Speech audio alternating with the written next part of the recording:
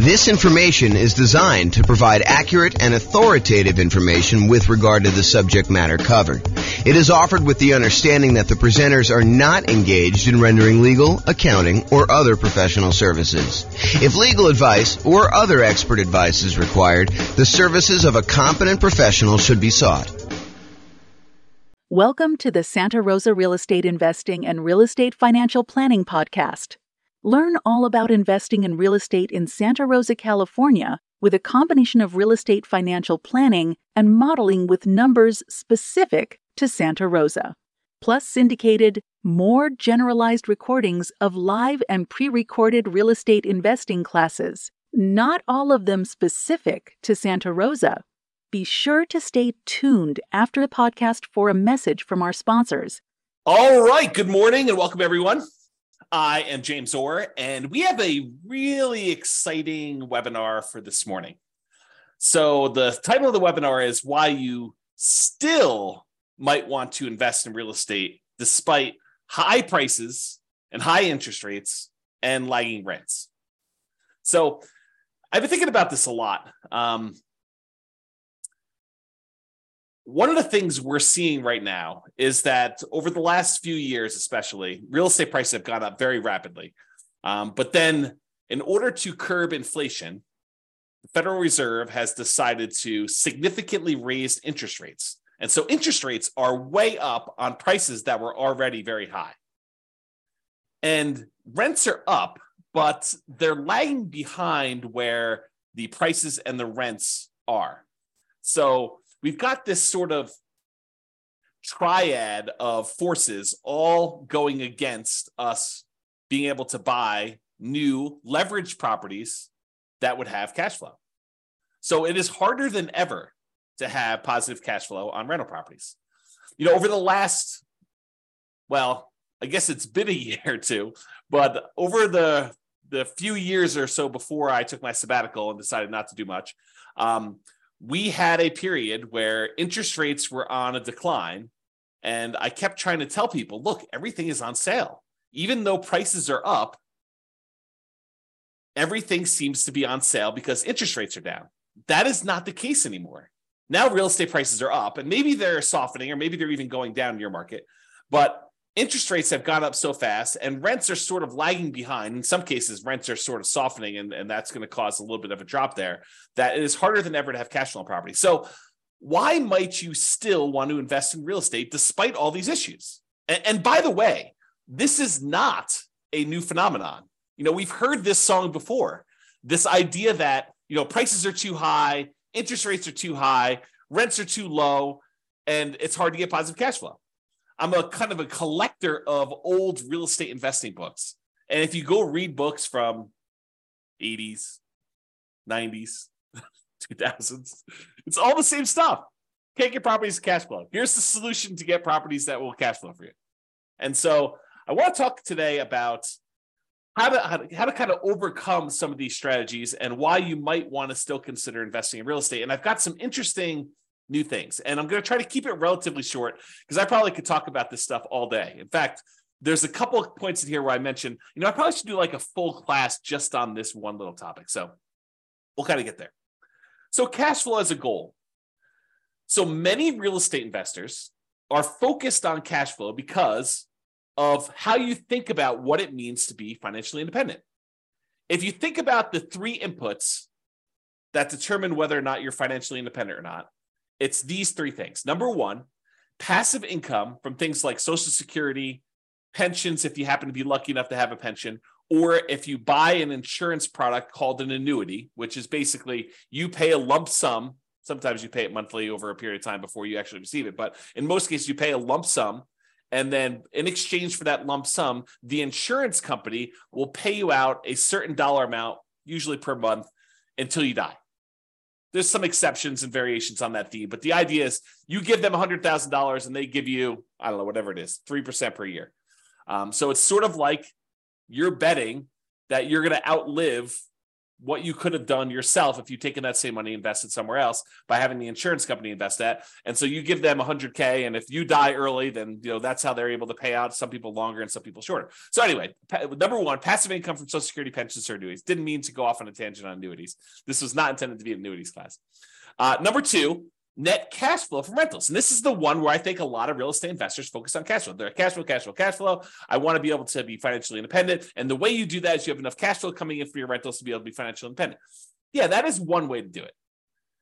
The third way is a yearly safe withdrawal rate, a percentage of your assets that you have invested somewhere else that you could safely pull out, usually from the return, although you could dip into principal in some cases, on some type of invested assets, usually stocks, bonds, commodities.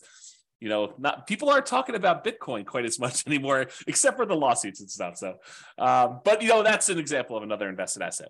To be 100% clear, though, it's not yearly safe withdrawal rate on equity. The equity is what's generating your cash flow, and this is another kind of sub problem to what we're seeing in our current environment. Prices have gone up over the last few years, and anyone who's owned these rental properties, now we're in this really unique situation where we've got a bunch of equity in a rental property and a really good interest rate on our mortgage in a lot of cases, unless it's paid off. And so you're kind of stuck with this thing where you've got a ton of equity, and so your return on equity has gone down quite a bit.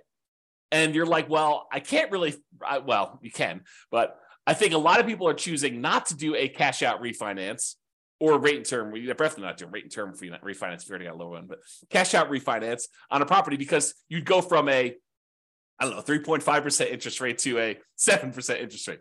And so it gets really ugly when you do that. But there may still be, oh man, I'm off on these tangents. It may still be a good reason to do that, which I'll have to do in another class. That's not today's class. Oh boy. So those are the three reasons why. Those are three reasons people become financially independent. It's the three sources: passive income, Social Security, pensions, annuities, net cash flow on rentals, yearly safe withdrawal rate on invested assets. And so a lot of real estate investors are focused on cash flow because they're like, look, I don't got Social Security. Well, maybe you do at some point. I don't got a pension. I'm not doing annuity. So I'm really focused on this cash flow, this yearly safe withdrawal rate on invested assets. That doesn't make sense to me because I'm investing my money in real estate. So that's why they focus on cash flow. Although there are some ways to kind of get around that, which we'll discuss here very briefly. So in other webinars, which is not today, we've talked about how to improve cash flow. And there's a lot of really good strategies that still apply today. There's a class I did, I think it's called the How to Improve Cash Flow Workshop. You can go watch that. It's good stuff. Go into a lot more detail on all the different ways to improve cash flow. It's based on the lowest monthly payment guarantee I had and the maximum cash flow guarantee. Kind of combine those two into one class to show you how to improve cash flow. So even if you could improve cash flow, which you can, it still may not be great because of just our environment. But, and this is the big but for this class, cash flow isn't the only reason to invest in real estate. Two significant examples come to mind. Number one, you may want to build up an asset base, rental properties, something else, and then improve cash flow by converting to free and clear properties. So imagine for a minute, and I probably should do a whole class just on this topic, but imagine for a minute, you buy a rental property, you buy another rental property, buy another rental property, you eventually get to the point where you have 10 rental properties, and then you let them grow for a period of time, and then you sell off 5 of them, pay off the mortgages you have on them, take any of the proceeds you had from those 5, and pay off the remaining 5 that you kept. Now you've got 5 free and clear rental properties that all cash flow a lot better. So you buy more than you need, you sell off some, and you pay off the others. And I've done a lot of modeling on this as a way to speed up your time to being financially independent. Turns out it's a lot faster. So even if you're not getting great cash flow on the properties now, but you've got some time, it may still make sense for you to buy the properties, then use the proceeds from selling them to pay off the other ones. Or another variation on this theme is you buy a bunch of rental properties, and because the overall return on the rental properties is usually greater than what you can get in stocks. And I'll show you an example of that today. I'll show you a bad example of that today to kind of make my point. But then you could have all these rental properties, and then as they grow over time, you could then take all those, sell off all of them, not just part of them to pay off the other ones, but sell off all of them, take that money and invest in something else like stocks, bonds, annuities, whatever you're going to do. And then you could use a yearly safe withdrawal rate on those invested assets, on the stocks then. So you kind of use your real estate as a kind of like booster rocket to get you where you want to go with a certain net worth.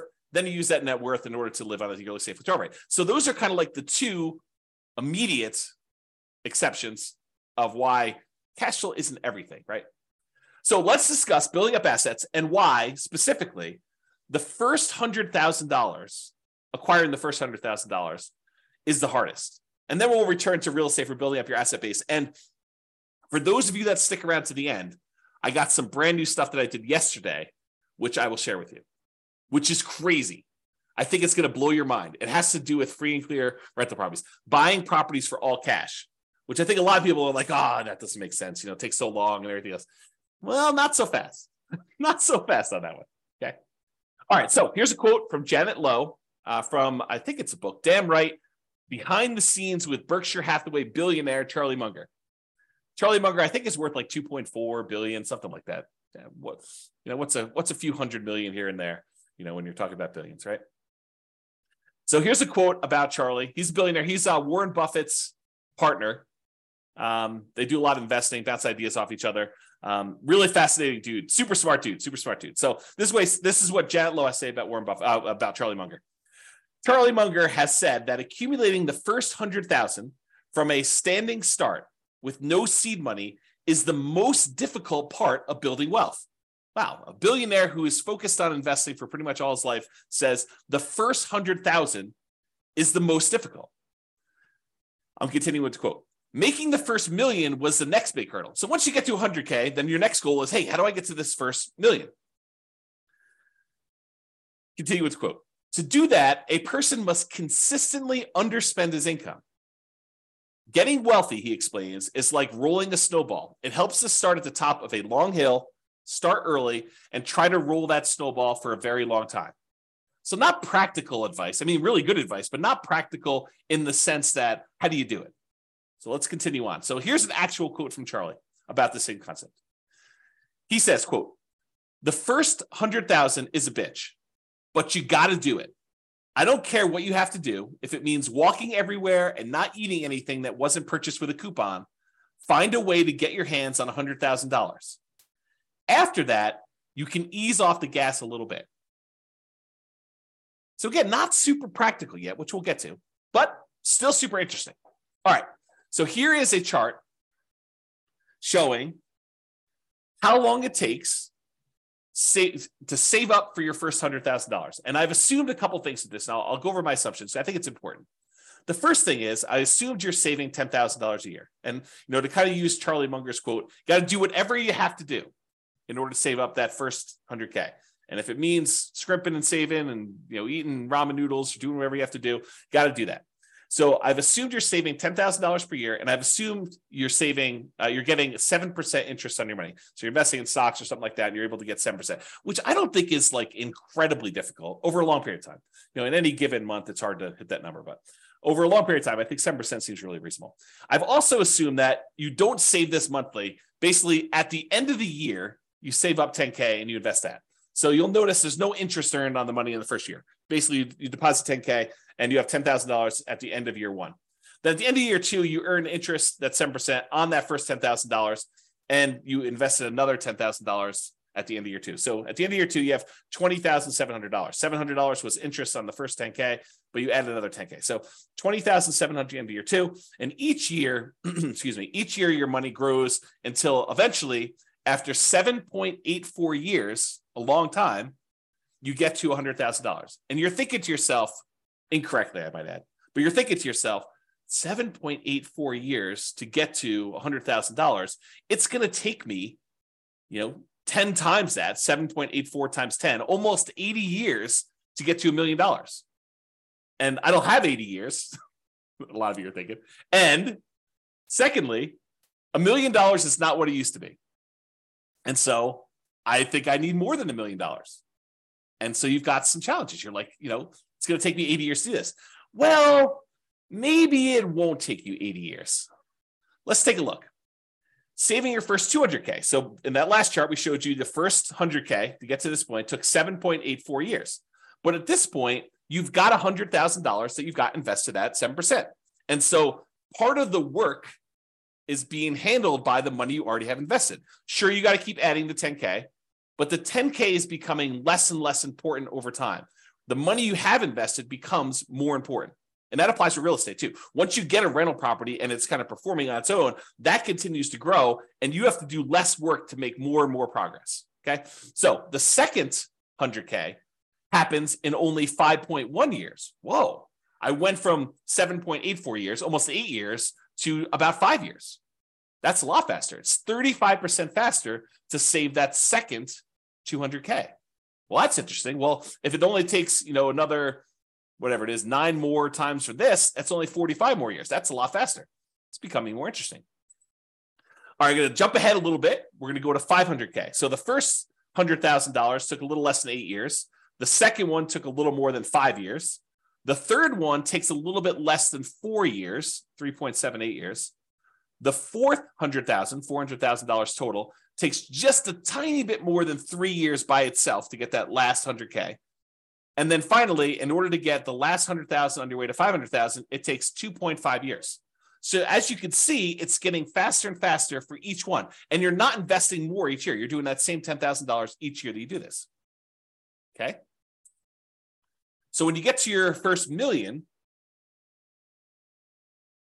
after the first 500K, it's 2.14 years to get the next 100K, 1.87 to do the one from 600 to 700, 1.66 years to go from 700 to 800, a little less than a year and a half to do the 800 to 900, and that last $100,000, the 900,000 to $1 million, only takes you about 1 1/3 years, which is crazy. And if you think about it, that first $100,000, it took you 7.84 years to do it. But the last 400,000, 4 times as much, took you less time. It only took you 6.37 years to grow the last 400,000 on your way to $1 million, compared to a little bit less than 8 years to do that first 100,000. That's crazy, right? That's the challenge. So you got to do whatever you can in order to get to this first 100K. And, I don't know if I covered this explicitly in here. If I don't, I'll cover it now here. So this is the thing. If you're going to get nothing else from this webinar, you need to buy an owner-occupant property to live in. Why? Because you could buy it with USDA or VA if you're a veteran, nothing down loan. Some other lenders have 0% down loan programs, or there's 3% down conventional loan programs or 3.5% down FHA programs. But do whatever you can to save up enough money to buy just an owner-occupant property, because a highly leveraged owner-occupant property can get you to this 100K. That's all you need to do. You should do more, but if you just did that thing, it makes a huge difference in getting you there. Okay. All right. So this is what I was talking about before. Saving up your first $1 million. It takes you 25% of the total time it would have saved you to make $1 million just to earn that first $100,000. Almost 25.5% of your total time to get to $1 million is the first 100,000. It takes you about 74.5% of the time, or about 3/4 of the time, to earn the next 900,000. If you think about it this way, it takes you 25.5% of the time to earn that first 100,000, 16.6% of the time to earn the second 100,000, and then a little bit more than half the time, 57.9, in order to earn 800,000. So it gets crazy to think about how much effort goes into that first bunch, and then how much effort goes into this next one. And the same applies if you're like, okay, I'm already at 100,000, James. You're kind of talking below my level. This same thing applies to millions. So it takes you 25.5% of the time to earn the first $1 million, although it's actually probably a little bit different than that. Still the same idea, though. And then it takes you about 75% of the time to earn the next 10 million. Okay? All right. So this just breaks down the total amount of time. In this particular example, it took you 30.73 years if you put $10,000 away and you're only earning 7% per year in order to get a full $1 million. And it breaks down how much as a percentage of time it took to do each one. By the time you get to that last million, it's only 4.4% of your time to earn that last $100,000. Super interesting. Okay, so here's the difference. Remember before we talked about if you're saving $10,000 per year? That's these numbers. And this goes from $100,000 increments all the way up to $1 million. And so if you're saving $10,000 a year, it took you 30.7 years at 7% interest rate in order to generate that $1 million.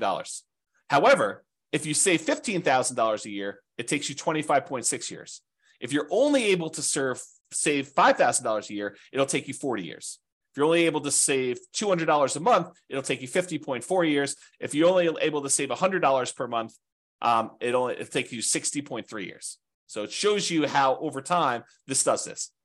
Okay, so you can kind of look at that chart if you want to. Take a screenshot if you want to. Okay. Now, the interest rate you earn on your way to this $1 million, earning $100,000, that kind of thing, the interest rate you earn matters. So if you're only earning 1% on your money, not 7%, it takes you a lot longer to build up to that $1 million, which is right here. Okay. If you earn 10%, it's shorter, but it's not significantly different. So that first 100K, it took you 7.84 years at 7%. If you earn 10%, it's only 7.27. And the reason why is most of the effort is from you putting in that money. It's not the money. Later on, the interest rate matters more because you have more money invested. And so the interest rate impacts a larger portion of the amount that's getting you there. Okay. So you look at that. And you'll notice here that I only go to 12%. But leveraged real estate's probably not 7% per year. And it's probably higher than that 12%. Now, it could be less, depending on which property you pick. It's not like this is automatic and a give me. But it's usually higher than 7% when you account for all the different areas of return when you buy real estate, not just cash flow. We're not talking about 7% cash on cash return. We're not talking about getting 7% cash flow on the amount you had invested. We're talking about the overall return you get from the tendency for properties to increase over time from inflation, which we often call appreciation. Properties going up in value over a very long period of time, like any given month, like this next year, property values can decline. In the next 5 years, property values can decline.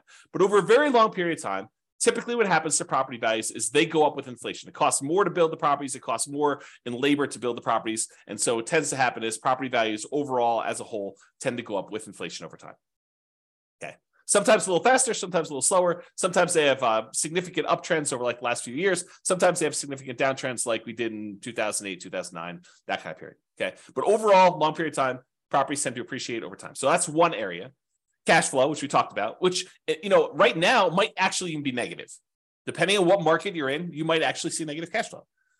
If you put down 5%, put down 20% in a property, the more you put down, the more likely you are to have positive cash flow on a property. If you bought a property free and clear without a mortgage at all, you're very likely to have positive cash flow on that rental property.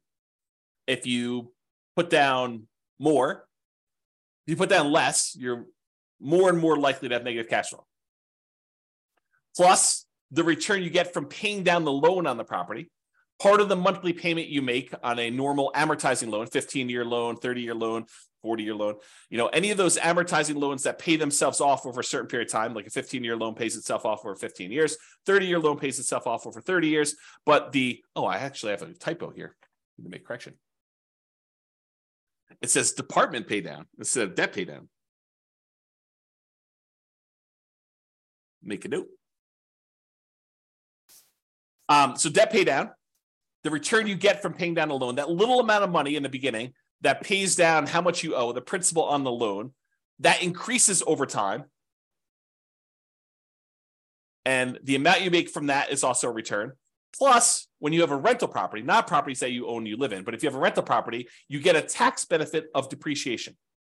And man, I got to do some whole classes on depreciation because this is a tool that becomes very important in a market like now, where we have these high prices, high interest rates, lagging rents, and we're looking for deal alchemy, where we can kind of manipulate the return quadrants in order to get properties and have them overall cash flow less.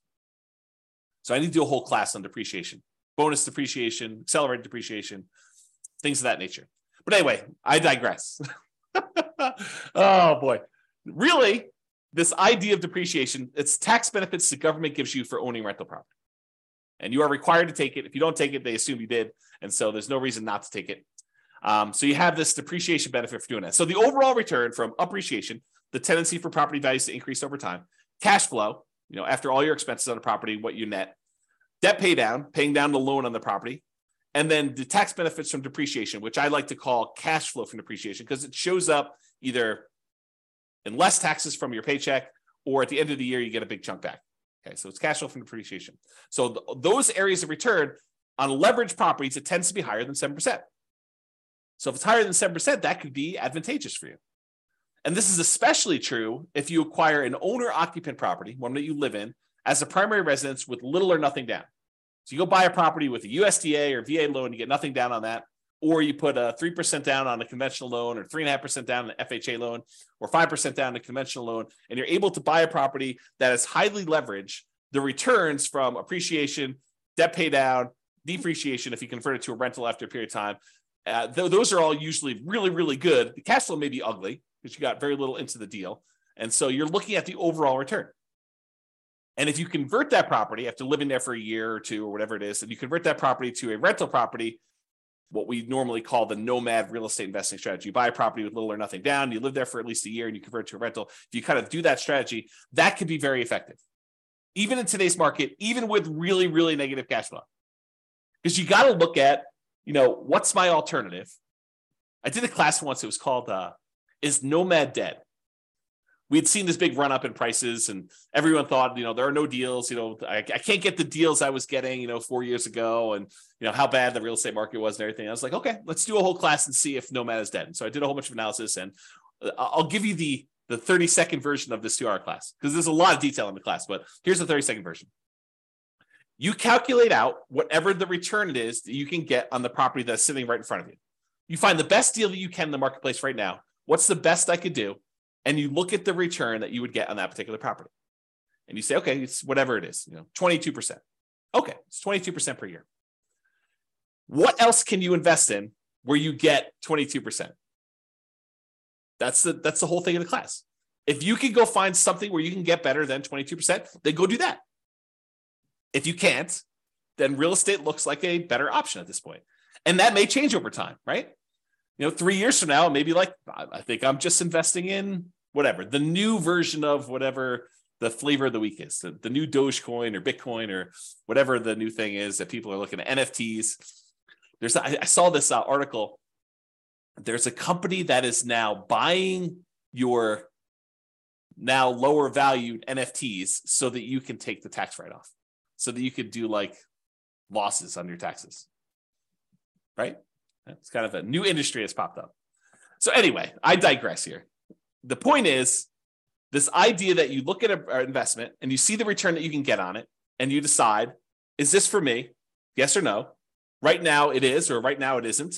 And you can go do that. And I'm going to give you the little bonus at the end is, if you're distressed, if you're all worked up, you're all anxious, you feel that tightness in your chest because you're thinking to yourself, the market, the interest rates are high, prices are high, rents are, where they are, they're a little lagging behind. This is where all that is. And you're thinking to yourself, I've missed the boat.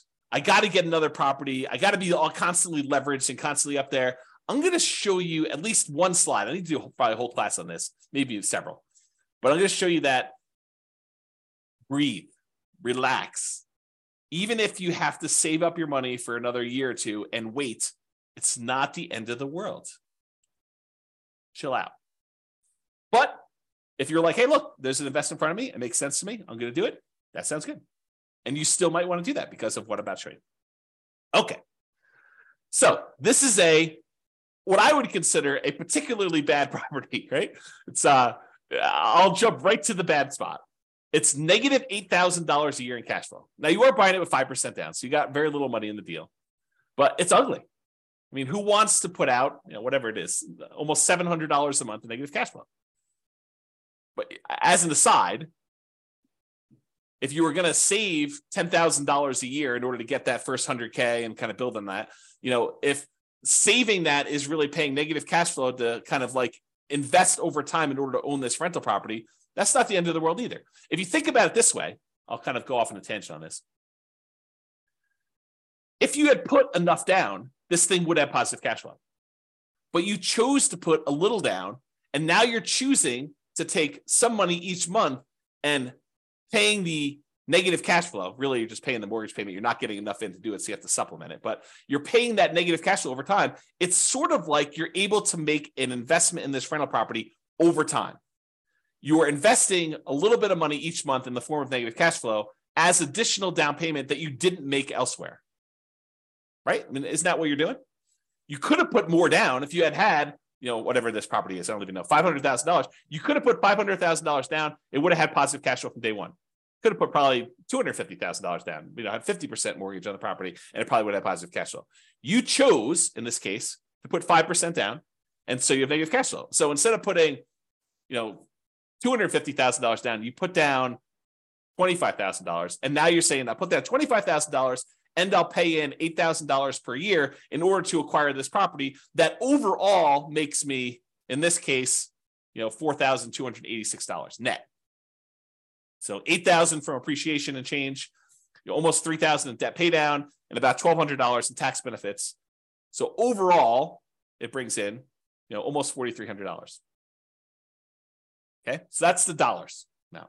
So this property does that. Now, if we look at how much you invested and the return you got in that investment, the appreciation is a 50% return on your initial down payment. So from appreciation, for the property value going up, in value, you're getting a 50% return on that. Your cash flow is negative, a lot, almost negative 50%. In fact, they almost offset, right? So the amount of money you're making for appreciation is offset by the amount of cash flow you're getting on this property. In this particular example, with putting very little down on a property that I admit is a deliberate bad choice, right? And if you're in a market where this is what you can get, this is what you can get, right? And this is what you got to decide on. The debt pay down portion of the return is 17.7%. And what's interesting about the top half of this quadrant, the appreciation of the cash flow, is those are speculative, right? We really don't know if next year the property is going to go up in value or if it's going to go down. We don't know if rents are going to improve, stay the same, or go down. So the top half is sort of a little speculative. We don't really know what's going to happen. We're speculating that the market is going to continue to do well. The bottom half of the returns, those are more certain. They're less speculative. The debt pay down portion is contractually guaranteed by you and the lender. When you get a loan, you sign an agreement with the lender that says, okay, you're going to make these regular payments for the next 30 years. And if you do that, this loan is going to be paid down by that amount. It's contractual. It's not speculative. It doesn't matter how the market does. Market could do good, market could do bad. It doesn't matter. You're getting that return. So debt pay down 17.7, and the tax benefits, unless they change tax law, which it's possible that they will, very unlikely, but possible, you're going to get 7.73%. So overall, the return you're getting when you add up that really negative cash flow portion, plus appreciation, plus debt pay down, plus tax benefits, you're getting 26.31%. On what I admit is a horrible deal. I don't want to say horrible because someone might actually buy this, right? I think this is the challenge. It is a deal I picked because it was ugly. The cash flow on it was not fun. So the question then becomes, can you go somewhere else and get better than a 26.31% return? And if you can, great.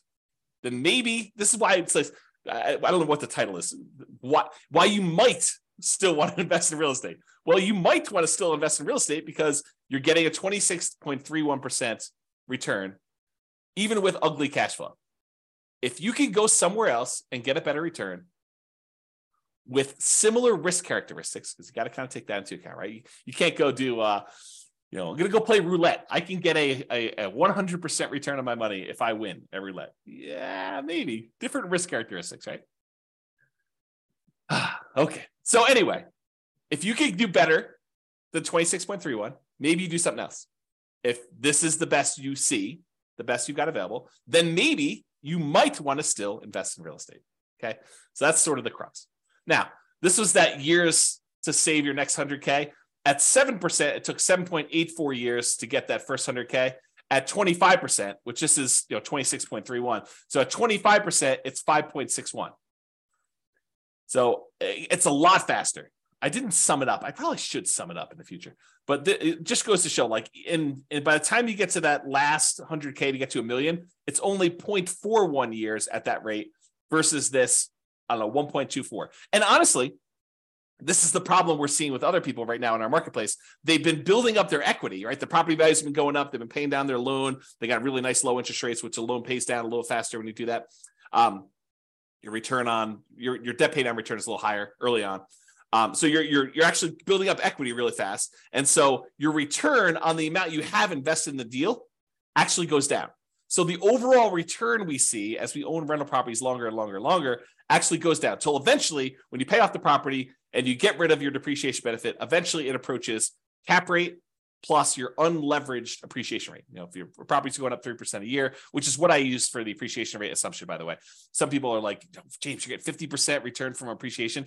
James says that he's getting 50% appreciation. No, I didn't say I'm getting 50% appreciation. I'm getting 3% appreciation, which seems very reasonable over a long period of time, especially considering the last few years. But 3% over a long period of time, it turns out the return from getting 3% appreciation is 50% when you only put 5% down and you have 1% in closing costs. Okay.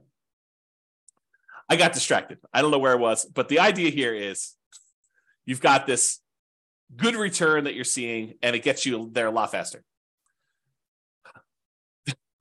Man, to be spacey. Okay, here we go. All right, so grow your assets net worth. So even with negative cash flow, significant negative cash flow, really ugly cash flow, and even modest depreciation, that 3% per year, and the debt pay down from, in this case, putting 5% down the loan, debt pay down is pretty good. And the tax benefits of owning a rental property, that depreciation benefit, you might be able to get a significantly higher return than you could in something else. Whatever it is you decide you're looking at, stocks, bonds, crypto, NFTs, whatever you're doing. So you could use this return to grow your net worth, buy rental properties over time, get this higher return, 25%. Then one of two options. This is just kind of like two things to think about. Number one, and we talked about these earlier, sell some of the rentals to pay off the remaining ones with the net proceeds. The idea is you buy 10 rentals or whatever number makes sense for you. Then over a period of time, when you get closer to the point where you need to convert that money in order to be much more cash flow heavy, to be able to support yourself and be financially independent, you sell off 1, 2, 3, 4, 5, 6, whatever number it is to pay off the other ones that you still have. And then you have really, really good cash flow, free and clear properties on those. You kind of go from afterburners with leverage to completely unleveraged owning those rental properties to do that. So, and by the way, I talk about net. When I do my analysis, I talk about net proceeds. Don't think to yourself, oh, the property's worth 500, I owe 350, so I have $150,000 in equity. No, that is not how that math works. If you go sell a property for 500 and you owe 350, you're not walking away with $150,000. It's net after real estate commissions. If you're going to sell it with a real estate agent, if you're going to sell by owning, maybe they'll save some of that in exchange for doing your own work. Your share of closing costs, not all closing costs are yours. Some of them are the buyers. It's negotiable who pays a lot of those. Your capital gains taxes. So whatever the value of the property went up from where you bought it, you have capital gains taxes on those. And the government gives you this great benefit of depreciation, but there's this thing called depreciation recapture, which means the money that you got from depreciation, now the government says when you go and sell a property, you need to pay back a certain amount of that in a tax called depreciation recapture tax. So a combination of all those expenses need to be taken out. So what you thought was $150,000 in equity might be, depending on what happened and everything else, $75,000 or $100,000 or whatever it is. So it could be a significant bite out of that. So I'm talking about taking all the properties you have, selling off some of them, paying all those fees I just talked about, or eliminating them or deferring them. You could defer some of them with 1031 exchanges and stuff, although you wouldn't be able to pay off the properties with a 1031 exchange. I digress. We'll talk about that another day. But you could take all that proceeds, pay off the other properties, and then have some free clear properties to do that. Okay. So you use these higher returns you're getting on this leveraged rental properties, and then you use that in order to pay off some of the other ones. Or option number two, you take all the rental properties you acquired, they were kind of rocket boostering their way up. They've now grown in value. And instead of taking some of them, selling them and paying off the other ones, you sell off all of them and then decide to simplify your life, because owning rental properties is a little bit more complicated. Even if you have a property manager doing it, you need to manage the property manager. So now you take all the proceeds though, and you say, I'm done with all these rentals. They served me well while I had them. They did their job. Now I'm going to go invest in annuities or bonds or stocks or crypto or NFTs or whatever you're going to do, right? So you have this idea to do that. Okay. So you sell off those and then you take that and you put it into whatever it is that you're investing in, and you use a safe withdrawal rate on that money to do that. Or you go buy annuities and you use the annuity kind of return to do that. Okay. So that is one way to think about the return you're getting on there. So the question is, should you invest in real estate or stocks? And what I did, it's got to give you some background here. I went and I modeled this question. Should you invest in real estate or should you invest in stocks in over 300 US cities with their current real estate prices and their current rents and the current mortgage interest rates. And I adjusted for a little bit of standard of living. So I said, if you're in a really inexpensive market, you're probably living on this number, because that's what you basically need in order to afford properties in that market. But then I also said, in order to be considered financially independent, you need to replace that number in passive income and other things in order to be able to get to that number. So if you're in a market where I was like, hey, look, you need $5,000 in order to be able to do this, $5,000 per month, in order to be able to buy properties in that market, I also said that your passive income needs to equal $5,000 a month. If you're in a market that requires $10,000 a month in order to be able to buy properties there, then you need to replace $10,000 a month with passive income. So the bar to be financially independent in more expensive markets is also higher. I kind of made it that way. Okay. So what we're going to do is we're going to look at 3 different strategies. What if you did this nomad strategy where you went and you bought properties as an owner occupant, put 5% down, you have private mortgage insurance when you do that in almost all cases. There's some exceptions like VA loans, but VA loans got their own funding fee, which is essentially private mortgage insurance paid as one fee in advance. I digress. So you basically have this whole thing where you do a nomad, you're buying a property as an owner occupant, you got to live there for at least a year. It's a requirement of the lender. Then once you're done living there for a year, you can convert it to a rental. Sometimes it's more than a year in order to be able to have enough saved up to buy the next property. But you do that and you buy rental property after rental property after rental property until you get up to 10. I maxed you out of 10. And then once you're positive cash flow and any money you have invested in that kind of triggers to be financially independent, that's when you do it. So you're buying properties as a nomad, doing it that way. I also modeled you doing 20% down. You're like, look, James, I'm not messing around with moving into properties and living there for a year. It sounds horrible to move 10 times. Okay, no problem. I will show you the math for doing 20% down, non-owner occupant. You don't have to move into the properties. I think I assumed that you bought a property to live in first, and then you did 20% down. Maybe I didn't. I did both, but I don't know what I did in the presentation. So I just assume you're buying 20% down, non-owner occupant properties where you're not moving in, you're just buying rentals with 20% down. And then I also did the same thing where you do 25% down. Okay. So what are the results? Well, let's look at Nomad first. When you do Nomad versus investing in only stocks, you don't buy any properties, you rent yourself and you only buy stocks. Doing Nomad at a 305 markets, doing Nomad is better in 220 of the cities. Doing stocks is only better in 31 of the cities. And in 54 cities, it didn't make any difference at all. They were basically the same. I'm going to pause for dramatic effect. Take a drink. In other words, this question of, should I do real estate? Should I invest in stocks?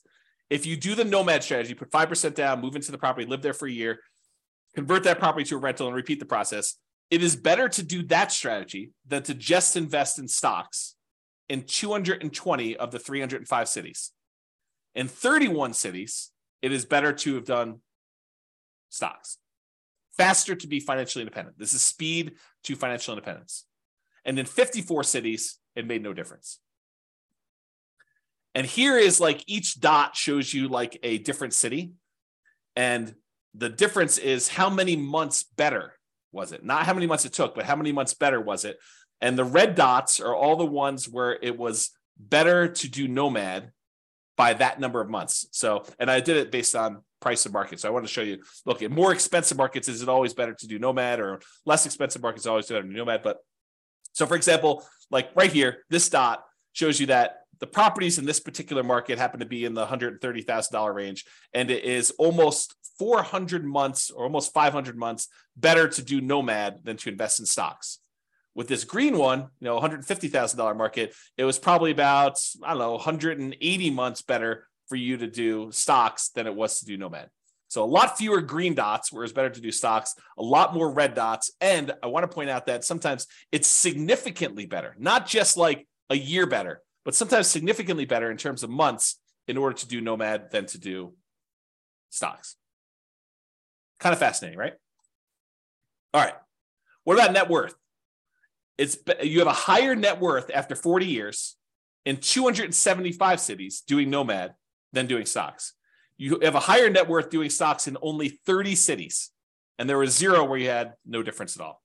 Okay. So, there's basically 30 cities where it would have been better for you to do stocks in terms of net worth, not time to financial independence. Financial independence was one before. And so this shows you the difference in net worth.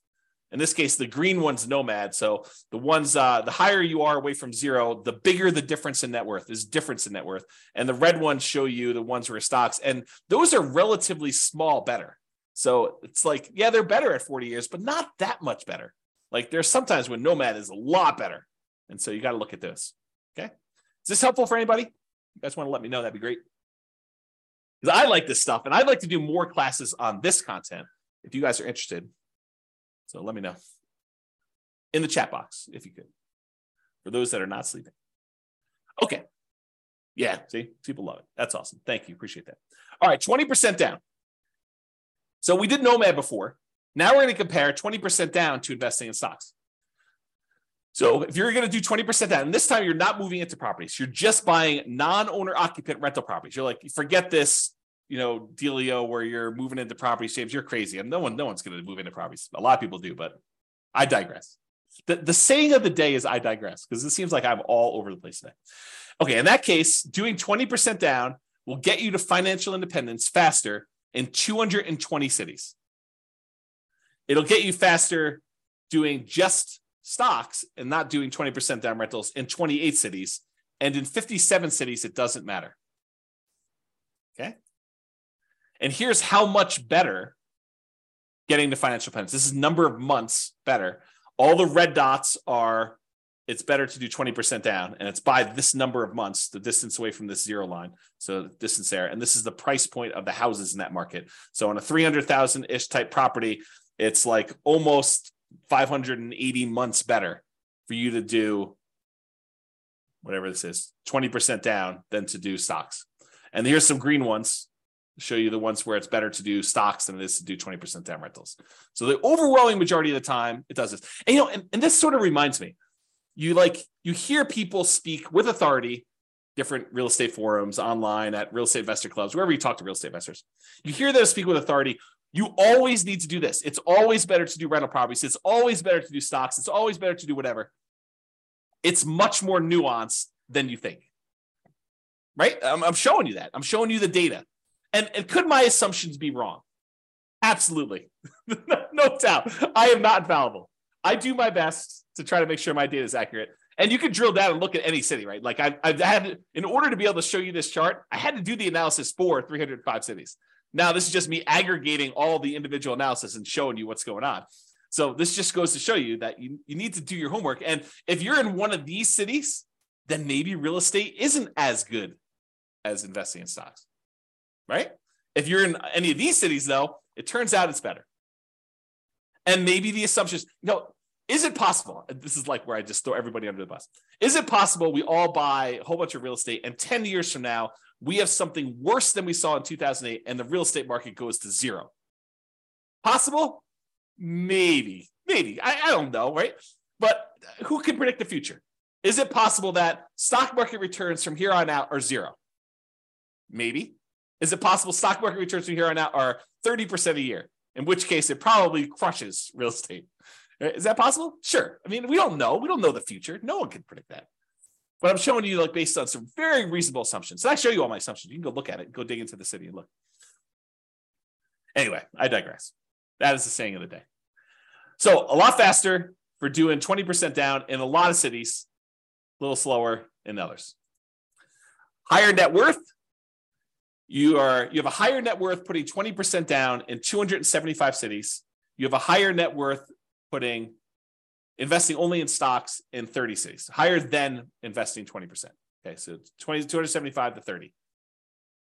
And then here's the net worth difference. Again, there's a lot sometimes with a very significant big difference, a lot of them with little difference, but sometimes it's a really significant difference if you invest in 20% down rentals versus doing that. And one other thing I'll add, when we talked about Nomad, you had to do it in your local marketplace, right? Because you're moving into the properties, you're owner occupying. So if you happen to be in, I don't know, pick any really expensive California city, you have to do it in that marketplace because you're moving in. When you do this 20% down plan, and you happen to be in a market where buying properties even with 20% down has really ugly cash flow, you can choose to pick another market.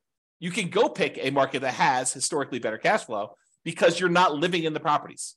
So you could be living in Los Angeles and decide I'm going to invest in Atlanta, right? As just an example. And I didn't model that, right? I modeled it forcing you to invest in your local market with those properties. So you maybe even these red ones, you could say, I happen to live in Los Angeles. Real estate historically has not cash flowed very well here. Maybe the overall return's better, but it hasn't cash flow here. Why don't I go pick a market that is better historically? And who knows what will happen in the future. So you could do that. So there's even more to this. There's even more nuance flavor to this. Okay. All right, 25% down. We've I built up. You know what I'm talking about now. 25% now versus stocks. 25% down is better in 228 cities. Investing in stocks would have been better in 26 cities, and in 51 cities, it didn't matter. And this is time to financial independence. So it would have been faster to be financially independent if you put 25% down, bought non-owner occupant rentals in 228 cities. It would have been faster for you to be financially independent if you invested in stocks in 26 cities, and 51, it didn't matter. And then here's that distance, basically how much longer the difference between one and the other. And all the red ones are the 25% down. The green ones are you invest in stocks, and you can kind of look at this. And then higher net worth. You have a higher net worth investing in 25% down rentals in 277 cities. If you only invest in stocks, it was better in 28 cities and 0 with no difference. And then here's the difference in net worth. So sometimes it's really significant difference in net worth. Sometimes it's much, much lower. Okay. Last few slides. This is sort of the bonus content. Bonus content. All right. Claudia said, happy to see you again. Very good information. Awesome. Thank you. Good to see you. All right, cool. Buy rentals for cash. So I already showed you real estate is generally, there's exceptions, but generally faster, better net worth than stocks. Generally faster and also better net worth. Because we looked at both those, speed to financial independence and also size of net worth, right? Than stocks. But here's the issue, right? As stated at the beginning of this webinar, prices are way up, interest rates are way up, rents are lagging. So one way to deal with high interest rates is to opt out. And by opt out, I mean don't use mortgages. You got really, really high, ugly mortgages, interest rates. You could say, something, I'm going to pass. I'm just not going to do mortgages. So what that would be is buying properties free and clear. Some people, and I put this in italics, believe that you need to be leveraged with mortgages. Like it's silly to invest in real estate without mortgages to get the benefits of rental properties. And your returns, appreciation, debt pay down, which debt pay down would be 0 if you didn't have mortgage on it, depreciation, those returns get amplified, as does cash flow in whichever direction you are doing, either amplified negative or amplified positive in terms of percentage. But they get amplified when you're leveraged. And so you could see their case. I'd rather earn whatever it is, 30, 40% of my money. But sometimes real estate is just a better return, even unleveraged. You get depreciation, you get unleveraged cash flow, and you get appreciation unleveraged. And the combination of what your cap rate is, which is basically your cash flow if you own a free and clear property, what your cap rate is, plus your appreciation, plus that tax benefit, is better than what you get investing in stocks. And in those cases, maybe it still makes sense to invest in real estate. So I probably need to do an entire class on this, but just a little bonus for you. So this is sort of the framework for which scenarios we need to run. So we need to do a scenario where you do buy an owner-occupant property to live in, and one where you say, I'm going to forego buying an owner-occupant property to live in, and I just rent myself. So you've got two different groups. And then in each one of those, you need to decide how you're going to invest, whether you're going to do the nomad strategy and keep buying owner-occupant properties and converting them to rentals, or if you're going to do, which I guess doesn't apply if you're renting, but that's the exception. You're going to do nomad, you're going to do that. Or if you're going to buy an owner-occupant property or not buy an owner-occupant property and buy 20% down rentals for the rest of the time, or 25% down rentals for the rest of the time, or pay all cash and not get any mortgages at all and just buy investment properties without mortgages at all. Okay. So those are sort of like the options, right? You either buy an owner-occupant or you rent. And then whether you're going to do nomad or 20% down to acquire the rentals, or 25% down, or you're going to pay all cash. So that's sort of the framework. I'm not covering all of these in this class. Okay. I did I think a couple slides. Oops. Okay.